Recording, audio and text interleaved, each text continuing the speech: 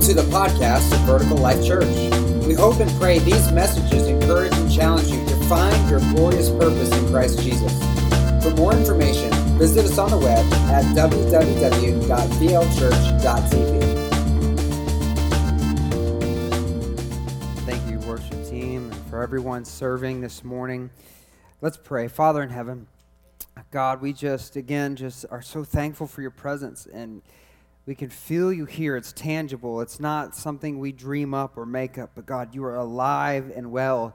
Jesus is alive forevermore, and we just believe it. God, these are the moments we long for, where we can gather together and that veil between heaven and earth is peeled back for just a moment, and we can get a glimpse, a taste of what is to come. And God, I just pray for everyone here. God, I don't know who this message is for today, but I pray, God, that you would encourage our faith, that maybe we've prayed for things in the past that we didn't see come to fruition, or we've believed and hoped for things before, and that it didn't come to pass the way that maybe we expected, and so it caused our faith to take a step back. But I pray, God, today as we dive into your word, as we see what you are showing and revealing to us, God, that you would encourage us again to go after it again, to go after your promises, to go after faith, to know that your word is true. And if we trust in the Lord with all of our heart and lean not unto our own understanding, but in all of our ways acknowledge you, you will direct our path. If we commit our plans to the Lord, we will succeed because, God, you are a good God. You're a mighty God, and you have great things planned for those who trust in you. So, God, bring healing into our lives today, even if it's healing of past experiences, healing of maybe promises or dreams that didn't come true. God, bring us into that place of healing and wholeness in Jesus' name. If we agree together, we say, amen, amen, amen. Welcome, and welcome to those that are new here today. We believe everyone matters to God, so you matter, and we thank you for joining us. And for those joining online, we appreciate you continuing this journey with us. We know during this season it's kind of awkward as we're navigating kind of how to respect our government and the authority that's over us, but still stay true to the Scripture and to what God has commanded us to do as followers of Christ. And one of the blessings that we get to just respond to the Lord is gathering together for worship. And I'm thankful that the restrictions were lifted so that we could do that, and that you're here with us this morning. There's something special about gathering with the church. It's just special. You can't do this Christian life alone and be everything God is creating you to be. You need people around you to build up, encourage you. We need your gifts to be strengthened.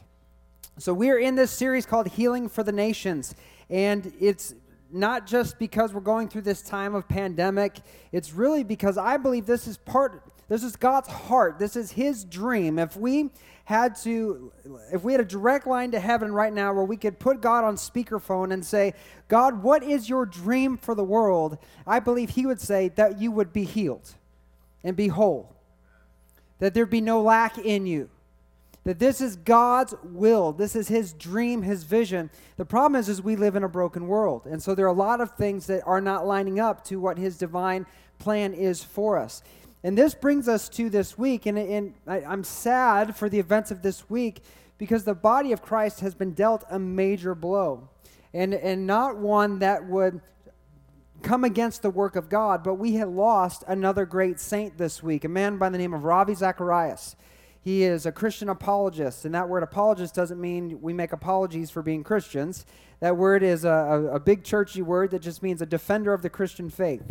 And so he went all over the world. He was invited to multiple countries, Muslim countries, Hindu countries, all over the world to speak about the Christian faith. And the rational even spoke to atheists, went to college universities. You can go online to YouTube right now and see many of the lectures and debates that he had with even atheists debating the rational just belief of Christianity and how you can have a rational mind and still be a Christian. You're not irrational for believing God exists. And he put to language the Christian faith in a way that I think has been unseen since of the likes of C.S. Lewis and people of that nature. He's just an incredible man. He challenged me to think deeper about my Christian faith, and I believe he'll forever go down in church history as one of the greatest thinkers and philosophers, communicators of our time. And this is a perfect segue, even though it's a sad loss, similar to when Billy Graham died. That was a sad loss for the church. It's important as we're talking about healing for the nations, because the question is, if God's will is healing, if that's what he desires for every one of us, then why did Ravi Zacharias die? Why did he get cancer? Why did his cancer go unhealed? And why did he die? Why did he die? Why do people of faith die? Right? If we believe God heals and he's the healer, and the Bible says by his stripes we are healed, that this is his will for the church, his will for the people, part of what he's cultivating in the kingdom of God, then why do these things still happen? And so we're going to begin looking at biblically reasons why people do not get healed. And it's important we understand this because there have been many beliefs that have come out of religious error, that have come out of false beliefs, false teachings that have led people astray, and poor families going through difficult times have been taught, if you just do this, you'll get your healing. The healing didn't come, and then what's left? It's a chasm between either there's something wrong with me or there's something wrong with the Word of God. And if there's something wrong with the Word of God, then that pulls me away from faith rather than urging me to press into it. And so we need to understand theologically what the Bible teaches us about healing and why sometimes people don't get healed, so that we're not running on false assumptions, but so that we can walk in even greater faith, knowing that the Bible is true and God is faithful. So this is a question. So we're going to begin. There's 6 different things that I see in Scripture as to why when people pray for healing, people aren't healed. We're not going to cover all of those. We're really going to just look at one today. But this is an important subject for me. And I just believe this has been something that has created a divide in the body of Christ. And one of the reasons why many choose the route of what church leaders call cessationism, which is a belief that believes the gifts of the Spirit have ceased for today. That God doesn't work miraculously through the body of Christ or believers, that was just for a time in the past, and now that we have the Bible, we don't need any of those things anymore. We have the Scripture. And I believe God is the same yesterday, today, and forever. If he healed yesterday, he's going to heal today. Amen?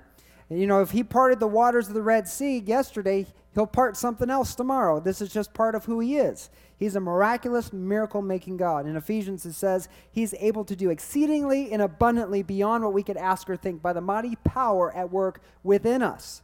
That there's a power through the Holy Spirit that God does miraculous things. And it's just as relevant today as it was before. But there are reasons why we often don't see maybe what we're asking for, why people don't get healed. And we'll look at Scripture, and this is a difficulty. When you're studying Scripture, you got to understand the context of the verses you're reading so that you don't take things out of context. Because often, when we're talking about healing, people will quote out of Isaiah 53, and then also in the New Testament in Peter, where it says, by his stripes we are what? Healed, right? And I believe that is because of the cross that healing's possible. That is a truth. But we will use that verse and then back up our false belief about it, creating the heresy. And it's an unintentional heresy, but I believe it is still something that's bringing damage into faith in the body of Christ and building us up. And so what I want us to look at is look at this subject biblically.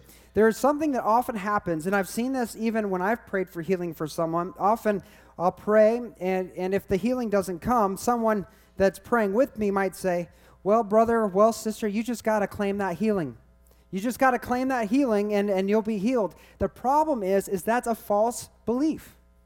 That's not biblical, okay? We believe the Scripture. We believe the truth of God's Word, but if you want to know how healing works, you got to look at Jesus, right? Jesus is the expressed image of God. He came here to demonstrate not only that he was Messiah, but to demonstrate that not just that he could do miracles, but that we could do them also through the power of the Holy Spirit. He demonstrated how to live a life that glorifies God. right? So if we want to look at how the healing power works, how miracles work, we look and we study the life of Jesus. And you would be taken back if you ever read a story about Jesus where he prayed for somebody, the person didn't get healed, and he just said, well, you just got to claim your healing, brother. Right? I mean, think about that. You know, was there ever a time in the life of Christ where he prayed for someone to be healed and they didn't walk away healed? No, the lame always leapt. The blind always saw. The leper was always miraculously healed. There was never this time where someone walked away unhealed and he just said, you just got to claim it. So we have to get away from what's become Christian norms, and we have to get back to Scripture. That's why Jesus said, man shall not live by bread alone, but by every word that proceeds out of the mouth of God. Biblical authority is so key to the Christian life. It is the truth. Everything else is false. The Bible is true. So we don't claim our healing. We believe his promises, but we don't claim our healing. So let me be incredibly clear. If someone prays for you to be healed, and you are not healed, you are not healed. If you have a broken arm and someone prays for you to be healed and it still hurts, you are not healed. Okay? That doesn't mean God won't heal you, but in that moment, you are not healed. We can believe his promises, but we have to get away from error in the body of Christ. And there's a reason why often the healing doesn't come. And it's not because God doesn't want to heal. But there are other factors that are at work that often get in the way of the healing that is to come. And this is found really key in Romans chapter 8, verse 23. In Romans 8:23, here's what Paul tells the church. He says, and we believers also groan, even though we have the Holy Spirit within us, as a, what's that say? A foretaste of future glory. We have the Holy Spirit within us. If you're a follower of Jesus, you have the Spirit of God living in you, but it's a foretaste of future glory. That's like going to Applebee's and getting the menu and ordering off the menu. And they've got some great things. Anybody like the spinach dip at Applebee's? That's like a staple in our family. We're some spinach dip kind of family. But you can order other things like the sampler platter. You know, you get the cheese sticks, you get some spin dip, you get some wings. That's enough to fill you as a meal. Right? But even if that's what you order and you get full off the appetizer, there's still an entire menu that has been left untapped for you. Right? This is the same thing that applies to us in the Christian life. We have the Holy Spirit, but it's a foretaste of future glory. Other translators will say the first fruits of the Spirit. It is the first fruits. That refers to bringing in a crop. It's the first part of the crop that is cultivated from the field. Well, it might be the first, but it's not the whole field. It's just the first part. And so what we have from God is not everything that God has planned and God has promised. There is more to this life in Christ. There's more to this life of faith that is yet to come. It's not complete now. And Paul continues to clarify. He says, we long for our bodies to be released from sin and suffering. We too wait with eager hope for the day when God will give us full rights as adopted children. Somebody say full rights. Our full rights as adopted children. Well, if we're waiting for full rights, what does that mean? It means right now we have partial rights. If you're in Christ, your name is written in heaven. You belong to the Lord. You have what Jesus came to provide, eternal life in Christ our Lord, but you are not yet experiencing the fullness and the reality of the life that Jesus came to provide, that abundant life. It's just a glimpse. It's just an appetizer. He's whetting the appetite, so to speak. And part of what is coming is the new body he's promised us. And this is so key because if we had full rights now, we would be completely and fully redeemed. We would be completely and fully whole. But has anybody here reached the perfection of Christ? Show of hands. You're perfect like Jesus. Right? Scripture says when we see him face to face, we will be like him. We will know him as we are known. We will be just like him. We will achieve the full and complete standard and measure of Christ. And none of us has reached that. Why? Because we have yet to receive the fullness of the promise, of the blessing. Paul continues, and I want to be clear that the death of Christ, his death and resurrection, conquered sin and death. When Jesus went into the grave, it wasn't to spend, vacation for 3 days. It was to do battle. He battled against death. He led all those that had died before, that were held captive by death, into glory. When he rose from dead, matter of fact, you read the scripture, when he rose from the dead, other people raised up too. There are resurrections that happened when he rose. Why? Because he bankrupted hell when he went into the earth. And he went into heaven in triumphant victory over sin and over death. So all authority belongs to Christ. Everything through the blood of Jesus is atoned for. He has overturned the curse that has been upon this earth, but not all the curses have been released from the earth. Only a portion of the curses have been overturned. In Galatians chapter 3, verses 12 through 14, Paul's instructing the church of Galatia. He says, "This way of faith is very different from the way of the law, which says it's through obeying the law that a person has life. This is the Jewish understanding. When God appeared to Moses and he gave him the law on Mount Sinai, they recorded the law down, all the Levitical instructions, all the Deuteronomy laws and decrees, everything Israel was to obey. They were given this law, and at the end of the law, God said, if you love me and faithfully obey my commandments," does that sound familiar? "Love me and obey my commandments, then all will be well with you." So this was their understanding. If we just keep the law, everything will be all good.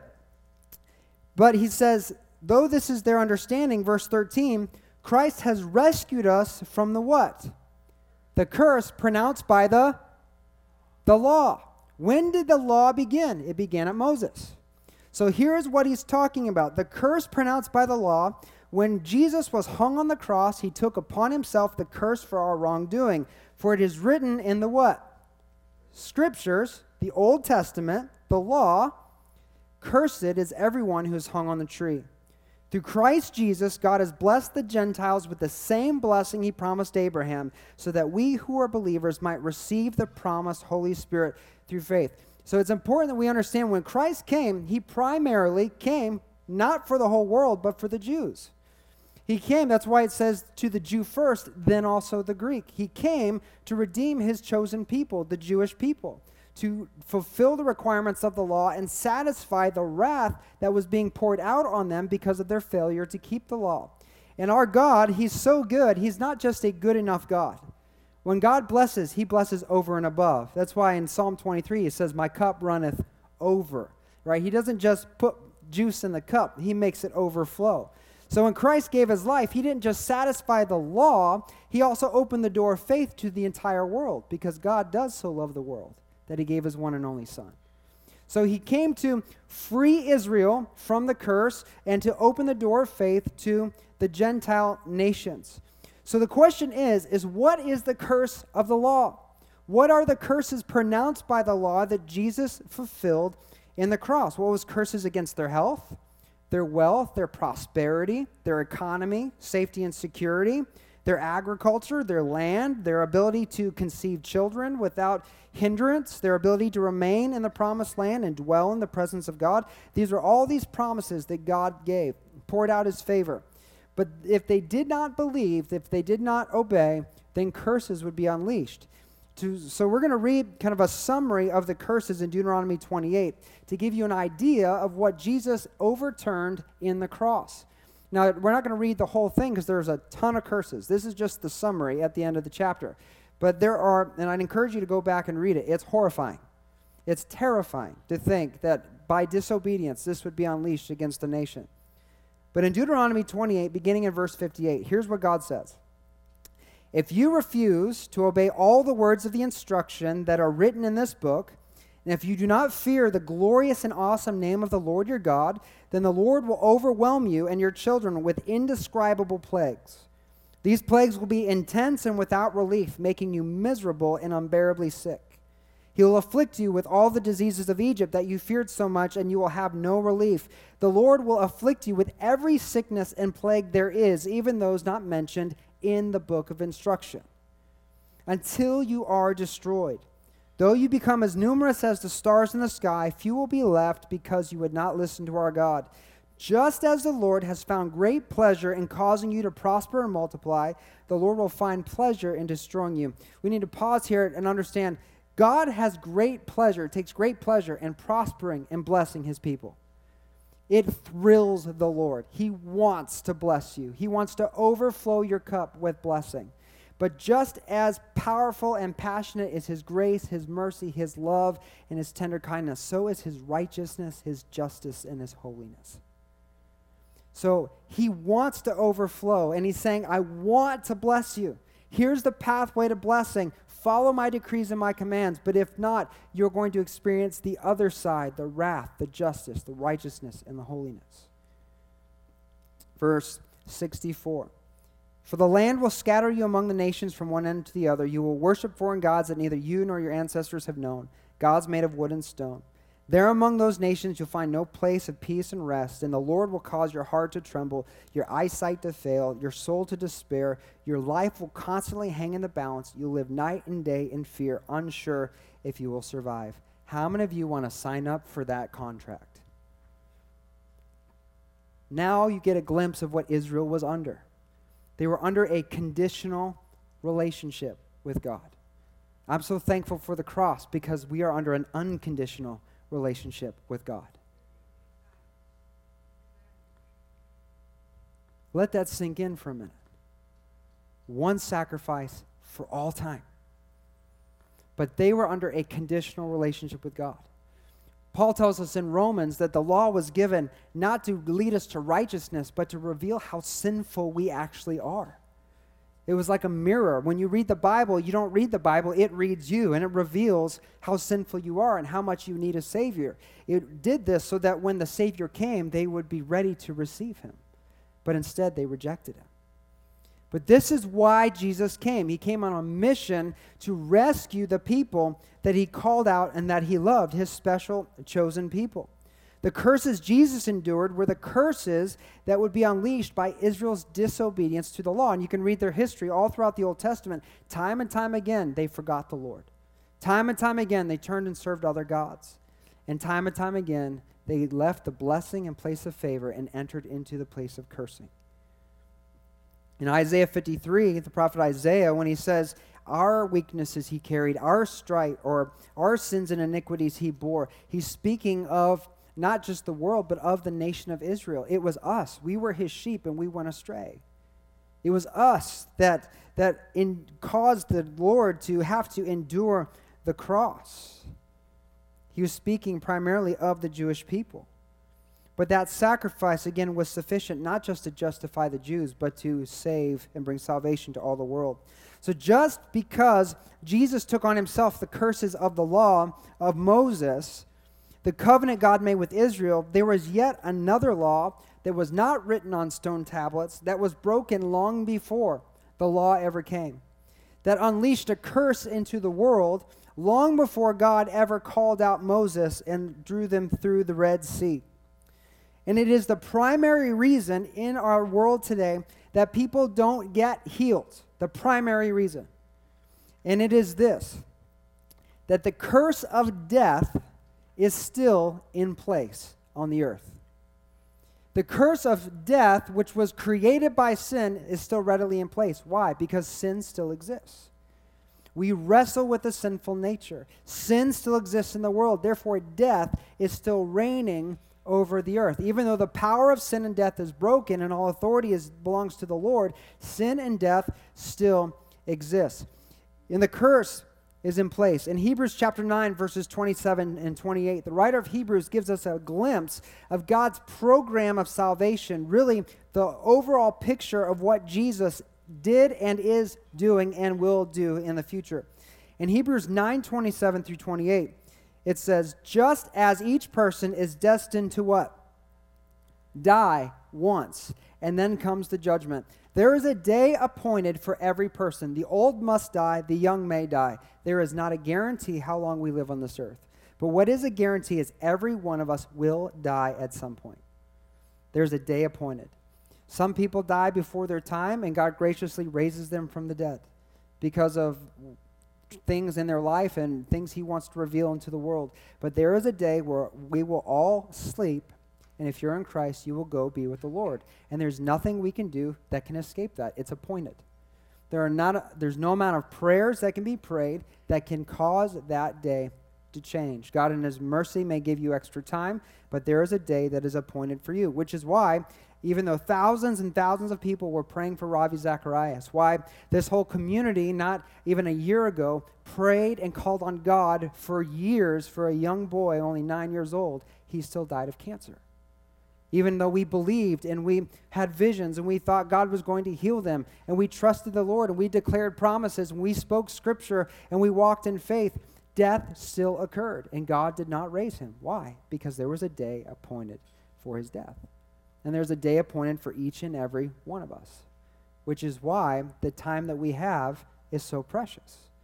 Why we all need to make sure that we are right with the Lord, that we have a relationship with God, because there's no guarantee how long we have.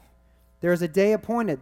So in verse 28, it says, Christ was offered once for all time as a sacrifice to take away the sins of many people. This is why he came to begin with. He came to take away the sin, to pay the penalty of sin that's been unleashed since Genesis chapter 3, when sin first entered into the world.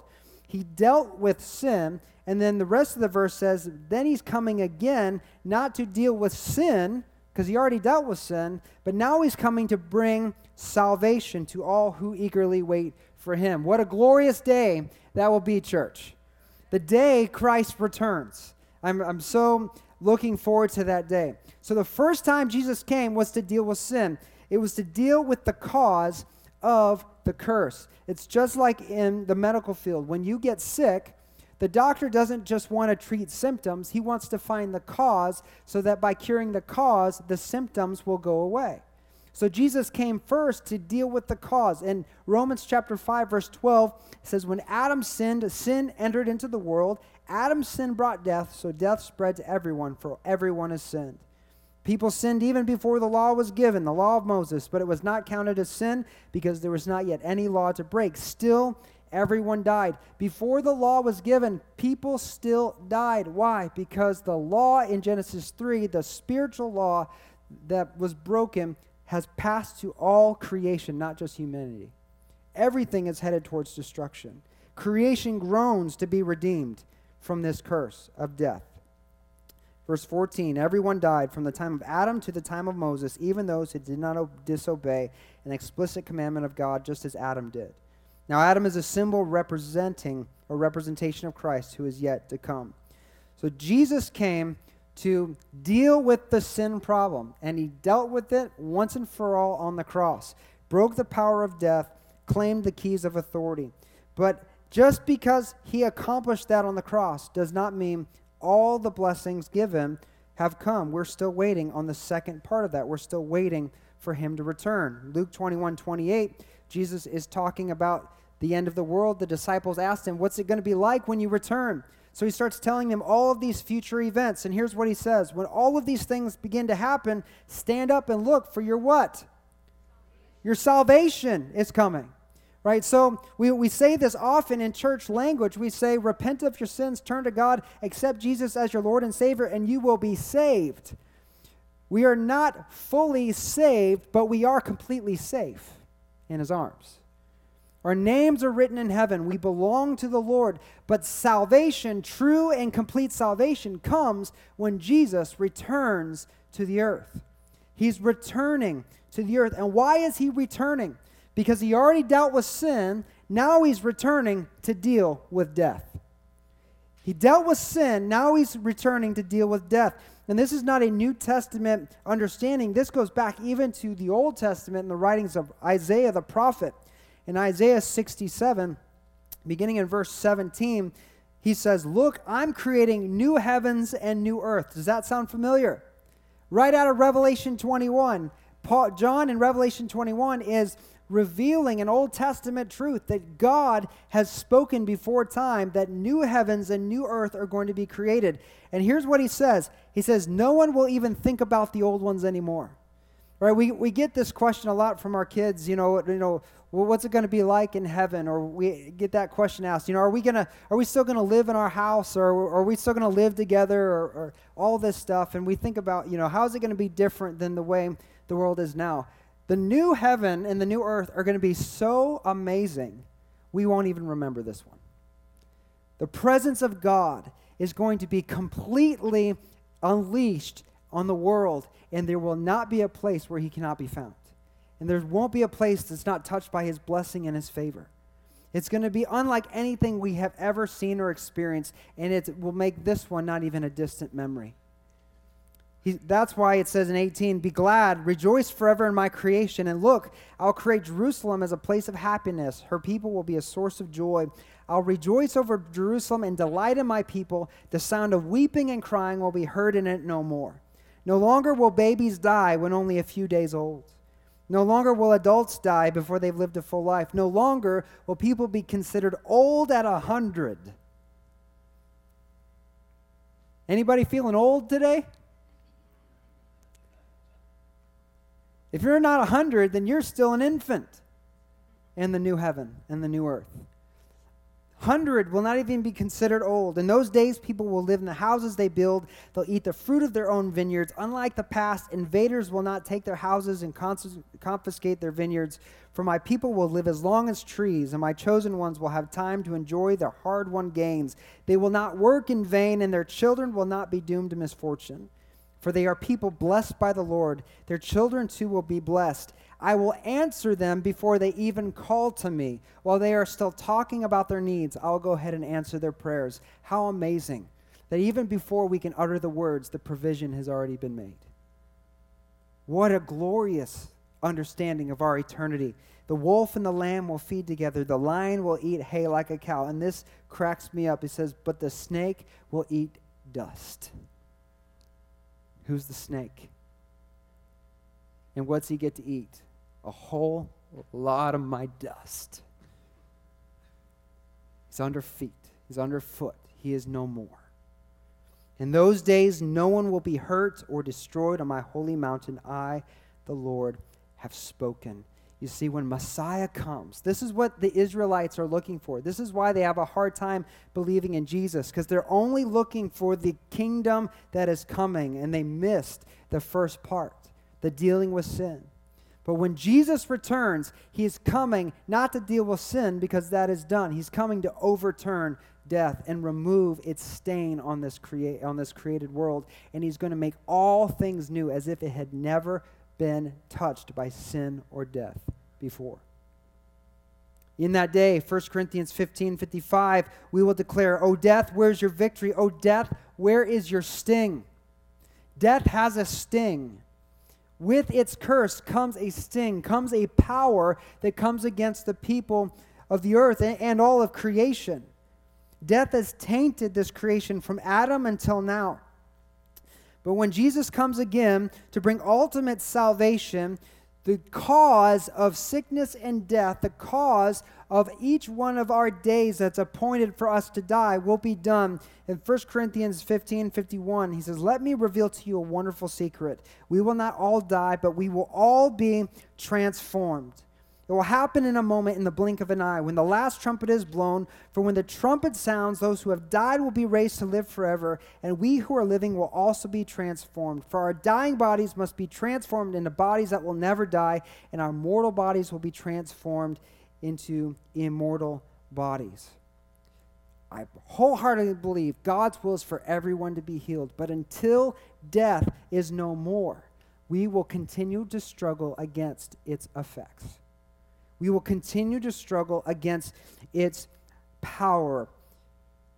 As we age, our bodies will continue to wear out, break down. Deficiencies will arise. We'll have aches and pains and have dysfunctions as you get older. Eyes begin to dim, ears begin to lose their hearing. Metabolism slows down, muscle and bone development deteriorates, and other issues develop out of simply the curse of aging, which is part of the curse of death. And we deal with this because in the present moment, death still has a hold on us. See, if you're 45 and you put in a hard day's work, you can't expect to bounce back like you could when you were 5. If you're 65, you can't expect to bounce back like you were 45. Why? Because of the curse of death that's upon you. We are all inching closer and closer to that appointed day. which is why sickness and death, struggle, infirmity continue to plague our bodies. In 1 Corinthians 15:54 says, "Then when our bodies have been transformed into bodies that will never die, the scripture will be fulfilled. Death is swallowed up in victory. O death, where is your victory? Death, where is your sting? For sin is the sting that results in death, and that law gives sin its power." There's a day coming where in the new heaven and new earth we'll not have to deal with the curse of aging any longer. How many of you wake up with a sore back, with a sore neck? How many of you deal with aches and pains all day long? That is no more. Your youth will be returned and be forever. See, today, God may heal you of an issue. You might have a shoulder or an elbow that's misplaced or malfunctioning. God may heal your elbow, but you still wear glasses. I mean, that's reality, right? I mean, God may heal your shoulder, but yet you still need a hip replacement. Why? Because our bodies are continuing to break down. I get kind of tickled at people. Every time they get a new ache and pain, they blame the devil. It's like, oh, it's the devil. No, it's you're old. It's not the devil. You're getting older, right? You know, you need a new neck pillow or whatever it is that you need. You know, you've worked on your hands and knees for 25 years. Of course, you're going to be in pain. It's not always the devil's fault. Sometimes it's just the curse of sin and death being revealed in your body, which ought to key us into how's our relationship with God. It should point us to Jesus and our need for a Savior. 2 Corinthians chapter 12, Paul says, "Even though I've received such wonderful revelations from God to keep me from being proud, I was given a thorn in my flesh, a messenger from Satan to torment me and keep me from becoming proud. 3 times I begged the Lord to take it away, and each time he said," what, church? "My grace is all you need. My power works best in weakness. So I am glad to boast in my weaknesses so that the power of Christ can work through me. That's why I take pleasure in my weaknesses, in the insults and hardships and persecutions and troubles that I suffer for Christ. For when I am weak, then I am truly strong." Why did Paul boast about his weakness? Why did he glory in his weakness? Because in his weakness, the power of God could be made stronger. Many of us in our day, we're searching and searching and searching for the healing, but it might be in the infirmity God wants to use his power to change somebody else's life. It might be the fact that you are going into the hospital for the knee surgery or the hip surgery, that you have a conversation with a doctor that needs an encounter with God. You see, our vision is so short-sighted, and we're constantly trying to put coins in the spiritual vending machine, asking God for healing and miracles and this, that. We're looking for the blessing. We're not really pursuing the one who gives the blessing. And God is inviting us into a better story. Not that we need to be completely transformed and completely healed before we can walk in his power, but he's inviting you now in your weakness, in your brokenness, to walk into the power of God. To be a testimony. And how great, I wish I had time to show the video, but there's a video I saw online of this girl who has cystic fibrosis, and she had only 20% lung function. And so she had to constantly be on a breathing machine and breathing tube, had to go into the doctor all the time to do different tests and different surgeries. And she would take her air container wherever she went, and she would pray for healing at stores, wherever she was, and God would work powerfully through her. Imagine if someone like that walked up to you and said, "Can I pray for you?" Think of the testimony. Somebody in a wheelchair saying, "Can I pray for you?" You see, we think we need to be fully healed and restored before we can walk in the power of God. And God's saying, no, in your weakness, my power is made stronger. It's made evident. Don't wait. Walk. Walk in the Lord. So as a church, as a body of Christ, we pray for healing. Why? Because healing is one of the primary ways God reveals his heart to people. He's commanded us to be the hands and feet and to pray for healing. God wants to partner with us to reveal his goodness in the world, but let us not be discouraged as we go through life if the healing doesn't come, because that's not the goal. The goal is holiness, is being completely the Lord's.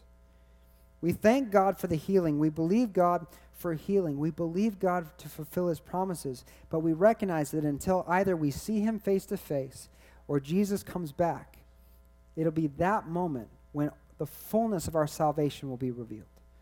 the fullness of everything he's promised will be revealed in us.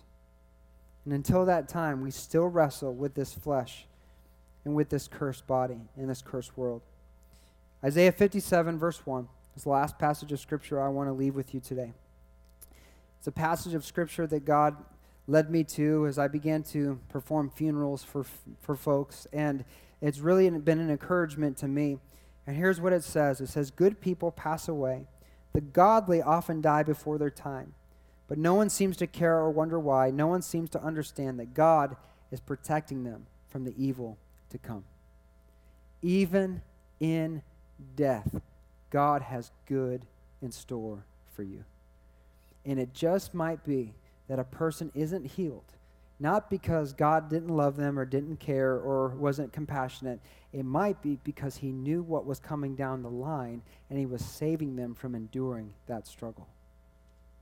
We have to get our minds outside of these Christianisms that we've created and these things that are born out of false belief, and we need to get back to the Word and see what the Scripture says and believe God, because his thoughts for us are always good.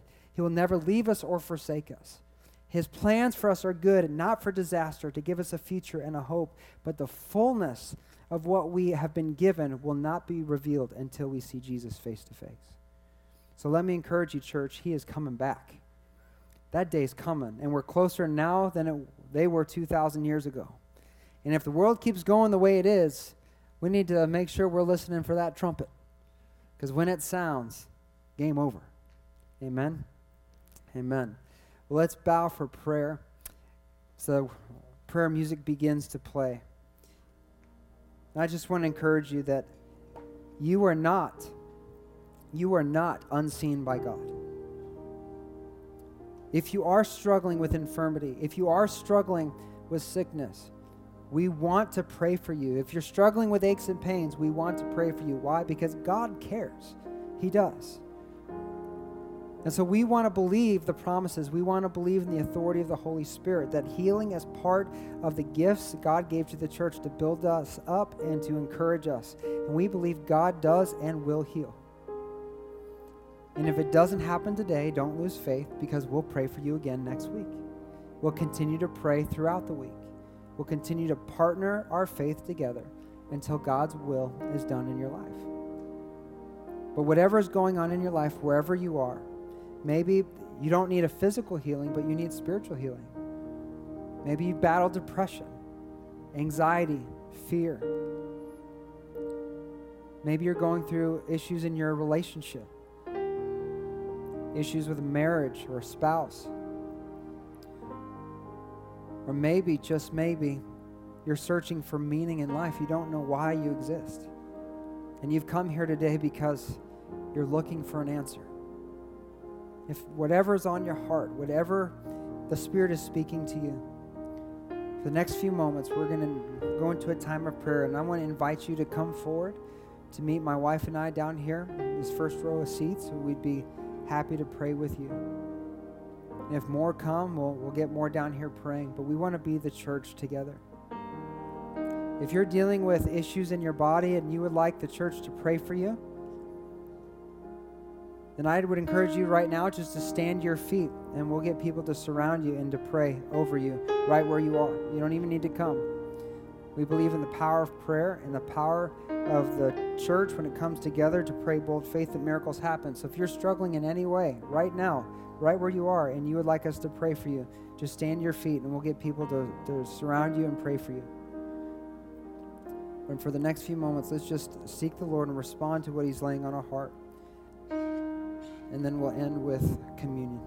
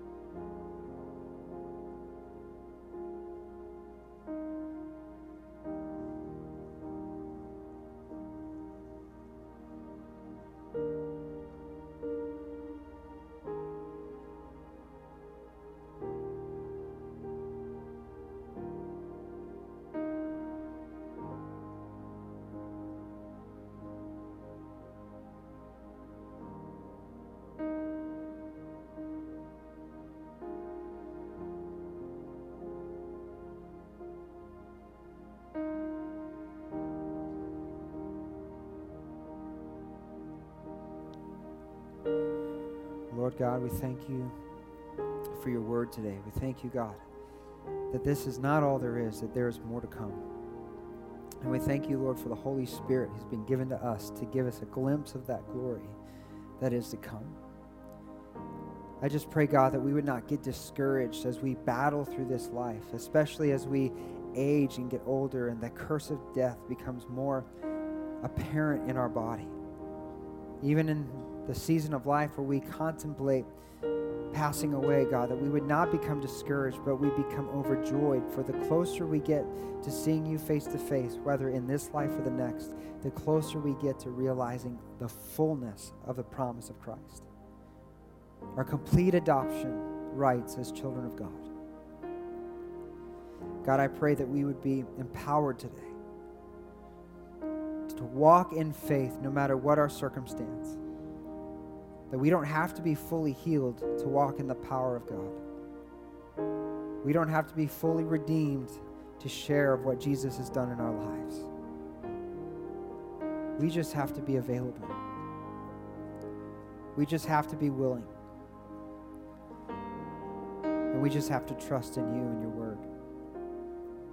And God, we thank you for the sacrifice of Christ on the cross, that not only did you conquer sin and death, not only did you overturn the curses of the law, but you made it possible for those who are not even of the house of Israel to come and be a part of the blessing,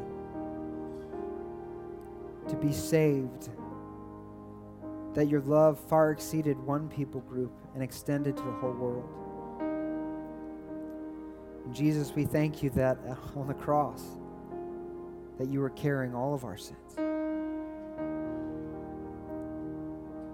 That you died so that you could free us all from death. And God, let that hope arise in us now as we look to heaven. As we long for our true home, and that is in your presence.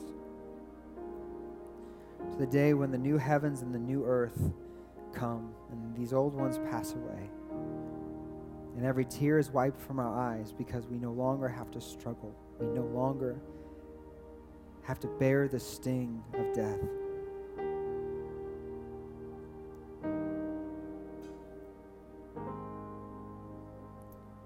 We just thank you, Father, for your goodness and your grace. And we praise you in Jesus' name. Amen.